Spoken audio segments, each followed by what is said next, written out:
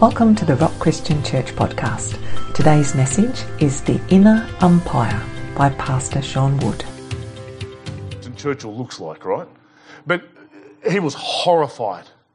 And the artist says, "What's the problem?" He said, "That's not me."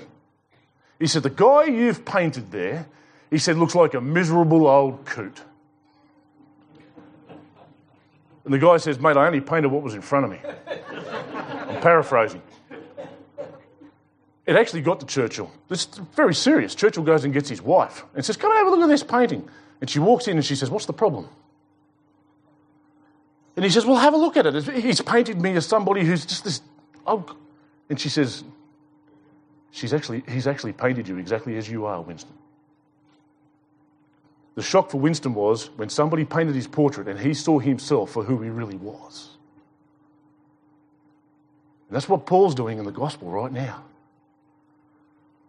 And he doesn't want the Jews. The Jews don't get a back door here. If you're religious and you go to church, you don't get a back door here.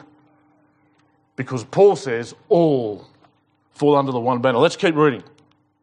Paul goes on and says, verse 13, "For it's not the hearers of the law who are righteous before God, but the doers of the law who will be justified." We'll touch on that word justified in a moment. But Paul's saying it's not just the hearers. And this is the problem with the Jews. The Jews went to temple religiously, if you could use that word. They never missed going to temple. They listened to the word. They memorized the word. They had Revelation speaks and is symbolically speaking of this, but they speak of a thing called phylacteries. Stick that in your phylactery. That's not what it meant. A phylactery was what all the Jews, as they were coming to temple, they would wear a phylactery on their turban. And it was basically just a rolled up scroll. And the rolled up scroll was a measurement of all the Torah that you had committed to memory. The more you had committed to memory, the greater your scroll. Or let me put it for you, if I can, into 20th century lingo. The more you go to church and the more you appear to know the Word of God, the more spiritual you are. Paul says, no, you're not. Paul says, you think you guys are spiritual. You think you guys have got it all together. It's not about hearing the Word of God. It's not about reading the Word of God. It's about the penny dropping, and it's actually got some traction in your life. That's what Paul says. You think the law separates you? The law doesn't do anything for you if all you do is hear it. That's the message of the gospel. The message of the gospel is you can come to church all your life and not be one step closer to God. You can hear the Word of God, you can read the Word of God, you can study the Word of God like these guys did, but they still had a problem with the umpire. So many people have asked me, what's the difference between the Old Testament and the New Testament? What's the difference? We're going to unpack that today. Because there's an enormous difference, and it's good news, and it's all about Jesus. Paul says, it's the doers of the law who will be justified. That word justified is a positional word. It's the same as the word, it's used interchangeably like righteousness is in chapter 1, verse 17. It speaks about our position before God. Has anybody ever heard the phrase that tries to sum up justification as if I'd never sinned? Who's heard that? It's actually wrong. It's incorrect. That is not the fullness of the meaning of the word, and it actually robs God of his glory. And I'll tell you why. Justification is restoring you back to a position. We're going to unpack that a little bit more as we work our way through. It's restoring you back to a position before him where nothing is between you and him, but in full view of the fact that you are a sinner. Yes, God removes our sins as far as the east is from the west. Yes, it's a clear record, but it's not just talking about your past, it's talking about your present. Righteousness and justification is like a resume that opens doors. And it's Jesus' resume that allows you to open the doors before him. But it is the doers of the law who will be justified. Let's keep reading. This next part was the clincher for C.S. Lewis. Verse 14, "For when Gentiles who do not have the law, by nature do what the law requires, they are a law to themselves, even though they do not have the law. That's speaking about all the commandments and all the supposed relationship with God that Israel has. They don't have the law like you do, but what they're doing, says verse 15, when they do these things anyway, is they show that the work of the law is actually written on their hearts. And this was the clincher for C.S. Lewis. Many people who read C.S. Lewis forget the fact that he would coin himself a reluctant convert. This is why we should not steer away from science and the evidence for the creation and all of that sort of stuff. The reason we should not do that is because one of the most intelligent minds of the last century attempted to disprove the reality of the Bible and put his faith in Christ because he couldn't. I'll give you two other examples of names you may have heard. Josh McDowell was another one. Josh McDowell was told, grew up in an alcoholic family, fantastic testimony. But he would say that whilst at university and sick of the Christians that were around him, they said to him, and rightly so, if you can find the body of Jesus, then Christianity goes away. If you can disprove the resurrection, Josh McDowell set out to disprove the resurrection. The rest is history. He's now one of this century's greatest apologists. Another one is Lee Strobel, the man who now writes The Case for Christ and writes of the evidence for the resurrection, was the same one that put his faith in trying to disprove. C.S. Lewis says, I'm a reluctant convert, but it was this intrinsic morality, this morality that rests inside of all of us. Because C.S. Lewis realised, it doesn't matter whether you're on the playground, or it doesn't matter whether you're in a court of law, or it doesn't matter where you are. Wherever you hear somebody crying out the words, that's unfair, he says they are appealing, there's a great word when we're going to talk about inner umpires, they are appealing to a sense of morality that they think rests inside of all of us. You see, if Richard Dawkins is right, if all of these antagonistic atheists are right, every person in this room is here because of blind random processes and chance. So when somebody cries unfair, it's survival of the fittest, remember? Nothing is unfair. But C.S. Lewis realised that there is an intrinsic moral code that rests inside of all of us, that we are actually able to distinguish good from evil. And C.S. Lewis said, if you can call that good and that evil, there's a standard that's above all of it that you're measuring that by. And that standard is God. He is the one that has written it on our hearts. That's why we know it's wrong to steal. That's why we know it's wrong to slander your pastor. Amen, brother. They show that the work of the law is written on their hearts. An example of this, which settles this, is World War II. I use this example a lot, but in World War II, after the wrap-up of World War II, they had a problem.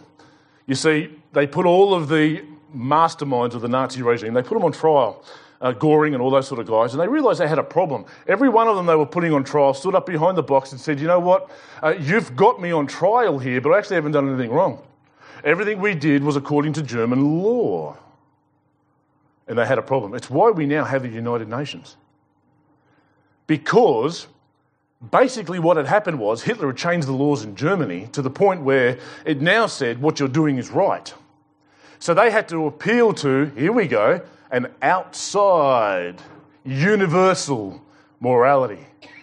Where now as a globe and as an international people, we say it's wrong to murder and genocide is wrong. We can say that. You can change the laws in your country all you like. And so they had to change the wording so that they could put these guys on trial, so that they had actually committed a crime. That's why we have the United Nations. Paul goes on and says, excuse me, I've lost my spot. For when Gentiles who do not have the law is written on their hearts, while their conscience. Now there's a word that sums up the inner umpire. The conscience is not separate from our hearts. It's not separate from your thoughts. It's not separate from your desires. But it does govern everything that happens in your life. And when there's a problem with this umpire, you can appeal to this umpire all you like. But when there's a problem, we're going to have a look at some of the problems you can have in a moment. But when there's a problem with the umpire, there's a problem in the outworking. It's why some people, this umpire here can go to sleep. This umpire here can become completely null and void. But it's this umpire that keeps people up at night. The fact that we all have a conscience is the reason why you take the gospel to some countries on the globe and they will kill you for it. Why? Because it unsettles this guy. The message and the truth of Jesus Christ unsettles this guy at a deep level because it is the conscience, it is our inner umpire that determines what is right and wrong. And what Paul is trying to say is we all have an inner umpire, we all have a conscience, and the only thing that we should be allowing to appeal to that, how's that? How many times do you hear that a day, Alex? Too many, he says. The only thing that we should allow to appeal to that umpire is the gospel. Not your self-appointed religiosity, you Jewish people that think you know it all and you have it all. That's not what appeals to this. This is not what allows you to sleep at night. No, it's the truth and the reality of the person of Jesus. Our conscience is our inner voice. We're going to see in a moment how it outworks. Paul finishes off this section here in a moment with how it outworks. But I wanted to press the pause button on the word conscience this morning because it is our conscience that actually, it is the veil that keeps us out of the presence of God. It's the difference between the old and the new covenant. When you say sacrifices and stuff in the old covenant, what's the difference? We're going to unpack what all that difference is in a moment and why it is. I have enormously good news for every person in this room. But I need you to know that nobody can change that umpire on their own. That's the truth and the message of the gospel. You can't change. You can obey all the rules. You can set up all the formulas and all the systems you like. But the dictionary defines this guy as being the one inside of us that determines right or wrong, and how it is that we respond, both horizontally and vertically. They show that the work of the law is written on their hearts while their conscience also bears witness. It's that still small voice inside of you. Remember when Elijah heard the voice of God? And he's tucked away and there's an earthquake and there's a fire and there's a whirlwind, but the voice of God wasn't in the fire. And the voice of God wasn't in the earthquake. And the voice of God wasn't in the whirlwind. But the voice of God was in that still small voice that we each and every have. I want to share with you some verses about conscience because, as a matter of fact, the New Testament has a lot to say about our conscience. 1 Corinthians chapter 8, we'll put these in context in a moment. It says, "For if anyone sees you who have knowledge eating in an idol's temple," I'll explain that in a moment, "will he not be encouraged if his conscience is weak to eat food offered to idols?" Your conscience can be weak. This inner umpire can be weak. What does a weak conscience look like? What does it look like if we are living with a weak conscience? It's like an umpire that says yes to every appeal, Alex. You can't say yes to every appeal. Not everything is out.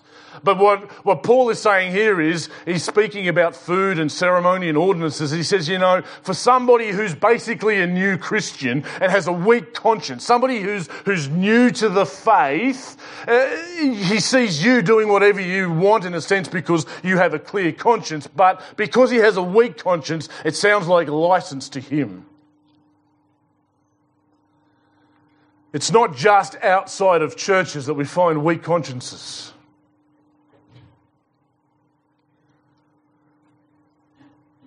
Paul says our consciences can be weak. He also says, through the insincerity of liars whose consciences are seared. Your conscience can be seared. 1 Timothy chapter 4 verse 2 says that our consciences can be seared. That's exactly how you would imagine that word. It's like branding an animal. When you actually brand an animal with a hot iron like that, or if you sear something, you actually deaden that spot. There's no sense of feeling anymore. There's no response. There's no nerve endings because it's been seared or branded. And that's what happens to the inside of a person's heart. But the context of 1 Timothy chapter 4 verse 2 is apostates who had given up on their faith. And what has happened is he's addressing those. An apostate is somebody who has had faith in Jesus and has come to salvation but then deliberately turns their back. That's an apostate. Somebody who says, you know what, this isn't for me, I'm out. And Paul actually names a few of them in verse 3 of chapter 4.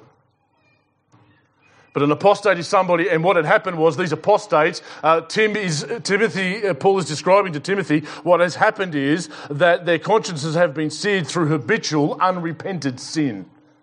It deadens us to a responsivity to God. We become unresponsive. It's like the gospel's appealing, and it's appealing. That is wrong, that is wrong, that is wrong, but they keep ignoring it. It's like an umpire. How many appeals? If he doesn't say something, you're going to get rid of him. Paul says our consciences can be seared. Titus, another prominent leader in the first church, another son in the faith to Paul, writing to Titus says, but both their minds and their consciences are defiled. Your conscience can be defiled. What does that word mean? Well, I want to read some verses, if I can, from surrounding that. Let's start at verse 10 and have a listen to what Paul is talking about when he's writing to Titus. Verse 10, for there are many, this is talking about those inside of church now, for there are many who are insubordinate, those who are undermining authority. They are empty talkers and deceivers, especially those of the circumcision party or the Jewish sect. Verse 11, they must be silent since they are upsetting whole families by teaching for shameful gain what they ought not to teach. One of the Cretans, a prophet of their own, said, Cretans are always liars, evil beasts, lazy gluttons. Verse 13, this testimony is true. Therefore rebuke them sharply, that they may be sound in the faith. Now listen to this, verse 14. Not devoting themselves to Jewish myths and the commands of people who turn away from the truth. And I just want to press the pause button before we go into verse 15. Nothing has changed in 2,000 years. We still have people that are preaching the gospel for shameful gain. We still have people that think this is a way to make money. We still have people that tell us that their $76 million aeroplane is a preaching machine. I haven't heard a plane speak yet. I don't know about anybody else. But they tell us that as they're landing it on their own private strip at their ranch in Texas. Something's wrong. I love what John Piper does. John Piper, one of the greatest authors I've ever read. Very, very good author. Has a prolific amount of books, receives a prolific amount of money in royalties every year. So what he did was right at the outset, he set up a foundation called Desiring God. And every single dollar goes into Desiring God, and nobody can touch it unless a handful of about 5 or 6 people sign off on it. And it all goes back out to charity. He doesn't get a dollar from it, not one.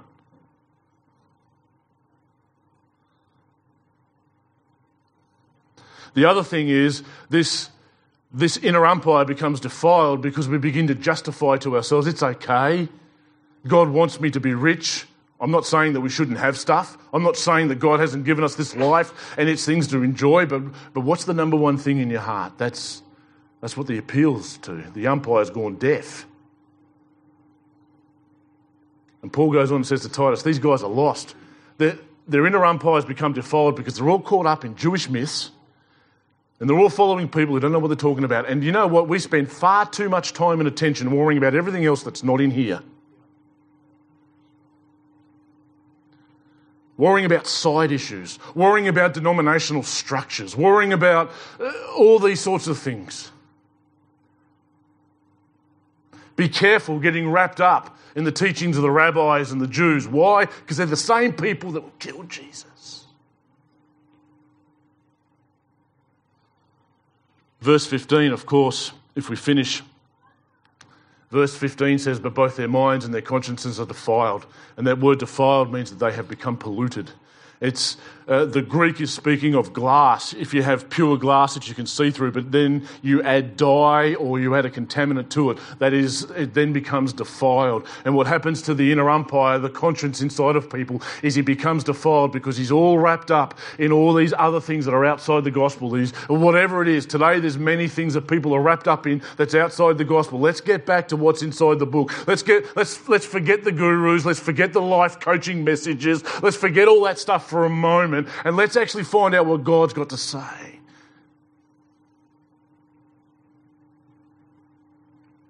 The inner umpire has become defiled. The other one is Hebrews 10 verse 22 tells us that our hearts sprinkled clean from an evil conscience. Your conscience can be evil And an evil conscience basically speaks of those that are outside of salvation. Because the sprinkling of the blood, we're going to touch on that in a moment, some really good news. The sprinkling of the blood is a symbol of an initiation of a covenant. It's what Moses did when he initiated the old covenant and the law. He sprinkled the people with the blood. It's an initiation. Your conscience can be evil. If it doesn't take too long to look at the news reports, it doesn't take too long to have a look at what's going on around the globe to realise there are some people in this world that have got an evil umpire adjudicating for them about what's right and what's wrong.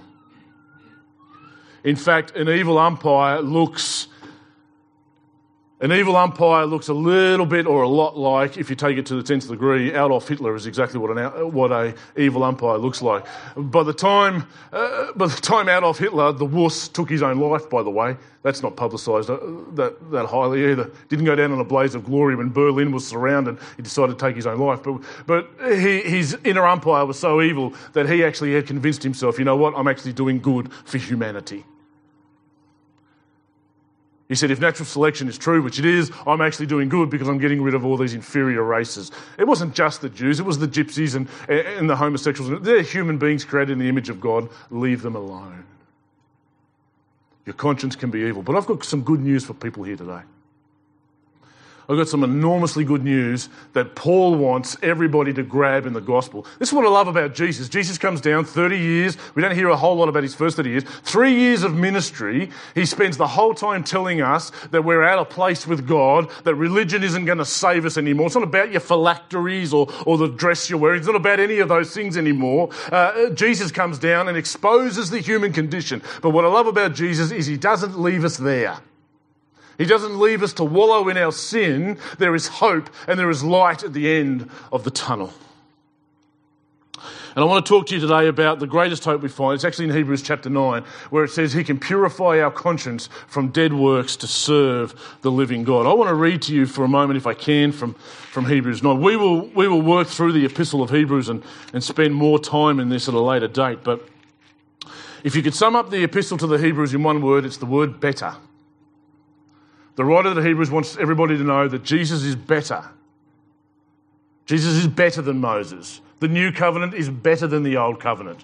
The gospel is so much better news than the old covenant. But let's have a look at what happens here. Speaking about temple and tabernacle worship.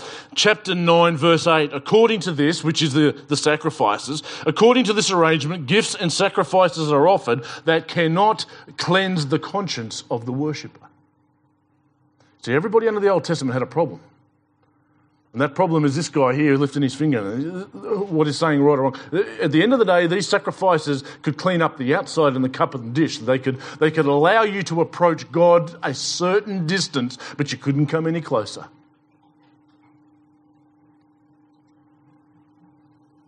It's why in the temple worship, we have a very, very select few people who are separate from everybody else that did all. Now everybody's a priest. We don't have, I'm not a priest, by the way. We actually don't have select people who are priests anymore. Everybody's a priest. The Epistle of Peter teaches us that we're all now a royal priesthood. We're all able to approach God freely, just as the priests were. But I love verse 14. If we come down to verse 14, it says, how much more will the blood of Christ, who through the eternal Spirit offered himself without blemish to God, purify our, plural, conscience from dead works to serve the living God. I've got some good news here, is that our consciences can be purified. And the analogy that the writer of the Hebrews is speaking about here is the analogy of the heifer. And there's some great analogy in this. In Numbers 19, you'll read about an ordinance and a commandment that speaks about those that have touched a dead body. If in any way, shape or form somebody had touched a dead body, you were considered to be ceremonially unclean and you had to go outside the camp. And while you were out there, the only way that you could rejoin was that they would have to take a heifer and sacrifice the heifer. They would then take the blood of the heifer and sprinkle the tabernacle with it. They would then take the ashes of the heifer and they would take water, mix the ashes and the water, and they would go out to you outside the camp and sprinkle you with the ashes and the water, you were then immediately fully reinstated to your place and privilege and able to rejoin the camp. And now the writer to the Hebrews is explaining, when he's talking to Jews, that's what the writer to the Hebrews is. We don't know who he was. But he's speaking to the Jews who know these sacrifices, who know these ordinances. And he's speaking to them and saying, you know what, guys? How much more will the blood of Christ and his body sacrificed for you bring you from way out there? Because that's the message of the gospel. We lose it. The message of the gospel is putting everybody out there. You're outside the camp. You can't come in because you're unclean. And everything until Jesus is treating the symptoms, until Jesus comes along and he heals the disease. And the disease is sin. And now the message of Hebrews chapter 9, the message of the gospel is this: you don't have to stay out there anymore. Your conscience can't keep you out there anymore. This umpire, whether he's defiled, whether he's evil, whatever it is, he can't keep you out there anymore. Because of the blood of Jesus. Oh, there's power in the blood of Jesus. And what Hebrews wants the Jews to know, and what Paul wants the Jews to know, is you can wear all the clothes you like. You can know all the scripture you like. But you'll stay outside the camp unless you come in by the blood of Christ. The message of Hebrews 9 is, have a think about it for a moment. If I walk out of this room right now and I take the life and I shed the blood of a lamb, most people here, depending on the circumstances surrounding that, there's no consequences for that. But if anybody walks out of here right now and takes the life of another human being, there are enormous consequences for that, and there should be. And why is that? What's going on with that? The reason is we value human blood far more than we do a lamb's blood. And so we should. But how much more, friends? How much more value is the blood of God? That's the message of the gospel. But until everybody sees it, this guy's got no chaos for most people. This guy's doing this. Nearly everybody's living life today with an umpire with a finger in his ears and he's not even looking. I don't care. You can appeal to me all you like. I'm going to live in my own little world. Sounds like a relativism. Relativism is like planting your feet in the middle of air and expecting to find a foundation. It's not going to happen. Greg Koukl wrote a book called Feet Firmly Planted in Midair, and it's all about relativism. And relativism says, this is what's good for me. You do your thing. You do you, friends. But this is my truth. And this is what's good to me. And love means this to me. And hate means this. And this is what my life is all about. And I just need to be true with myself and make a couple of covenants with the universe. Good luck. But they've got a problem with the umpire. He's got his finger stuck in his ears. And there's no chaos. And there are people sitting in church pews who think they're inside the camp and they're sitting outside. And there's people outside of churches who think they're in the camp and they're way outside. People think that inside the camp means I just be a good person, pay my taxes, have my 2.4 children. Mitchell is our 0.4, by the way. He's not all there. You sit in the front row, my friend. Reuben hides behind the desk now.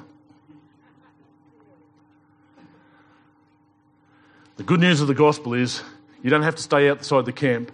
But the bad news is if you can't see yourself out there to begin with, you can't come in. And you can't get in any other way except for the sacrifice of Christ. Let's finish off what Paul's got to say here. They show that the work of the law is written on their hearts. Have a listen to this. While their conscience also bears witness. Conscience is bearing witness. And their conflicting thoughts accuse or even excuse them. It's the conversation of the thoughts. And when the umpire and the thoughts are having an argument, who knows how much sleep you get? You don't get a whole lot. Most men in this room that have done a little bit of life or got a little bit of life under their belt, they know the voice of that guy talking inside themselves. And I'm sure that most ladies are the same. Their conscience also bears witness, and their conflicting thoughts accuse or even excuse them. And I love what Paul does. He's bringing everything to where it should be. Why is all of this important? Every time Paul brings it back round to why it's important. Why? Because of eternity. That's why. Verse 16, because on that day, that day when you stand before God, Paul wants us to know something. He says, according to my gospel, the one handed down through Christ, says I didn't get it from anybody else, God judges the secrets of men by Christ Jesus. And the best way to understand this is, anybody here ever been to a performance on stage? Life is like, I think it was Shakespeare that said, life is like a stage and everybody's merely actors. Is that what he said? Yeah, I haven't studied Shakespeare, as you can tell. What are you laughing at? But our whole lives are like a stage play. Everything that happens on stage is what we allow everybody else to see. And there's a few people in our lives that know us a little bit better than what happens on... Be quiet. That know us a little bit better than what happens on stage. But I want everybody here to take some great comfort today. God knows everything that happens backstage. And what Paul says is the message of the gospel is appealing to what's going on behind the stage. Why? Because everything that happens on stage we know is a result of what's going on behind the scenes. Amen. And God says, fix the guys behind the scenes. Fix the sound guy. You can play instruments all you like, but if there's a problem with that guy, and there is, have a look at him. But if there's a problem with that guy, you've got a problem all around. Yep. And what Paul wants everybody to know is when you stand before God, we won't be talking about what's on stage. He's going to talk about the secrets of men, those hidden imaginations of your heart. You can't hide them before him. And the message of the gospel is you can wear all the clothes you like and the outward appearance can be whatever you want it to be. That's why we wear shorts and thongs to church in Queensland. I remember Andrew Corbett saying, I remember saying to him one day, what's wrong with shorts? He said, they just won't have them in heaven, that's all. Yeah. We all wear suits to church in Tasmania. No, we don't.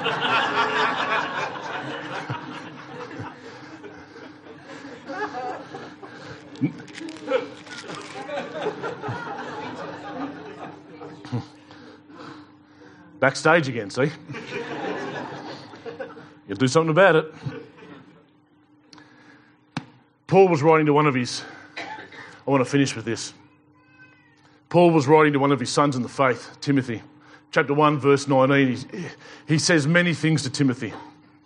Timothy was running a pretty problematic church. A bit like where some rebels from overseas come, down at Lagana there. One of those problematic churches you find in Tasmania. Timothy was running a really problematic church called Ephesus. And he was a young guy, Timothy, and they were looking down on him, and they had some pretty nasty things to say because he wasn't the pastor they wanted, but he was definitely the pastor they needed. And Paul's writing to Timothy, and he shores up a few things. He says, you know what? Basically paraphrasing, this is what Paul says, forget what everybody else says about you. And forget anything and everything else except do this one thing. Hold faith and a good conscience before God. And the appeal of Paul to Timothy was, hold the true faith. Now, the gospel of Jesus is different depending on where you go sometimes today. And the appeal to Paul is, from Paul to Timothy, is this. Hold faith. Hold the gospel in all its beauty and in all its entirety. And a good conscience before God. And if I could charge everybody in this room one thing this morning, it is hold a good conscience before God because you don't have to have anything else. You don't have to be outside the camp because Christ's blood was shed. And if you're sitting here this morning, no matter what, you may have been away from Jesus for a long time. I want to tell you, it doesn't matter how far you think you've walked away from God, you are only ever one step from him, and that's the step where you turn around and realise he's been there the whole time. You may never have heard of the name of Jesus before, or you may have been serving him faithfully for 20 years. I want you to know the message of the gospel is you can live in close relationship. You can know the presence of God today in power, in manifestation. You can know it today because you can have a clear conscience before God, all because of the sacrifice of Jesus. That's good news. I think we should tell some people about it, because that's good news. And I want you to know that all you have to do today is place your faith and trust in him. As we work our way through Romans, Paul's going to say, you know what, you guys think you're part of Israel because you were born into Israel, but being an Israelite, Paul's going to say, has always been a matter of your heart anyway. Not a matter of who your dad is. God. And so Paul charges Timothy to hold faith and a good conscience. I leave everybody with that charge today, to hold faith and a good conscience. Come out from outside and come back into the camp. That's the message of the gospel. Let's pray. Jesus, you are glorious, wonderful, magnificent, and worthy of all the honour and all the glory and all the praise. We are so thankful for you today. I pray right now that every person in this room would have a change in their umpire. Let the gospel be the only thing that appeals to our hearts. Holy Spirit, place your finger upon that umpire, I pray, as you so faithfully do. We give you all the thanks and all the glory in your wonderful and glorious name. Amen. Amen. Thanks for listening to the Rock Christian Church podcast. To be notified when the next episode is available, subscribe on our website at therock.org.au. You can also connect with us on Facebook at The Rock Christian Church. We hope you have been blessed today, and we look forward to you joining us for our next episode.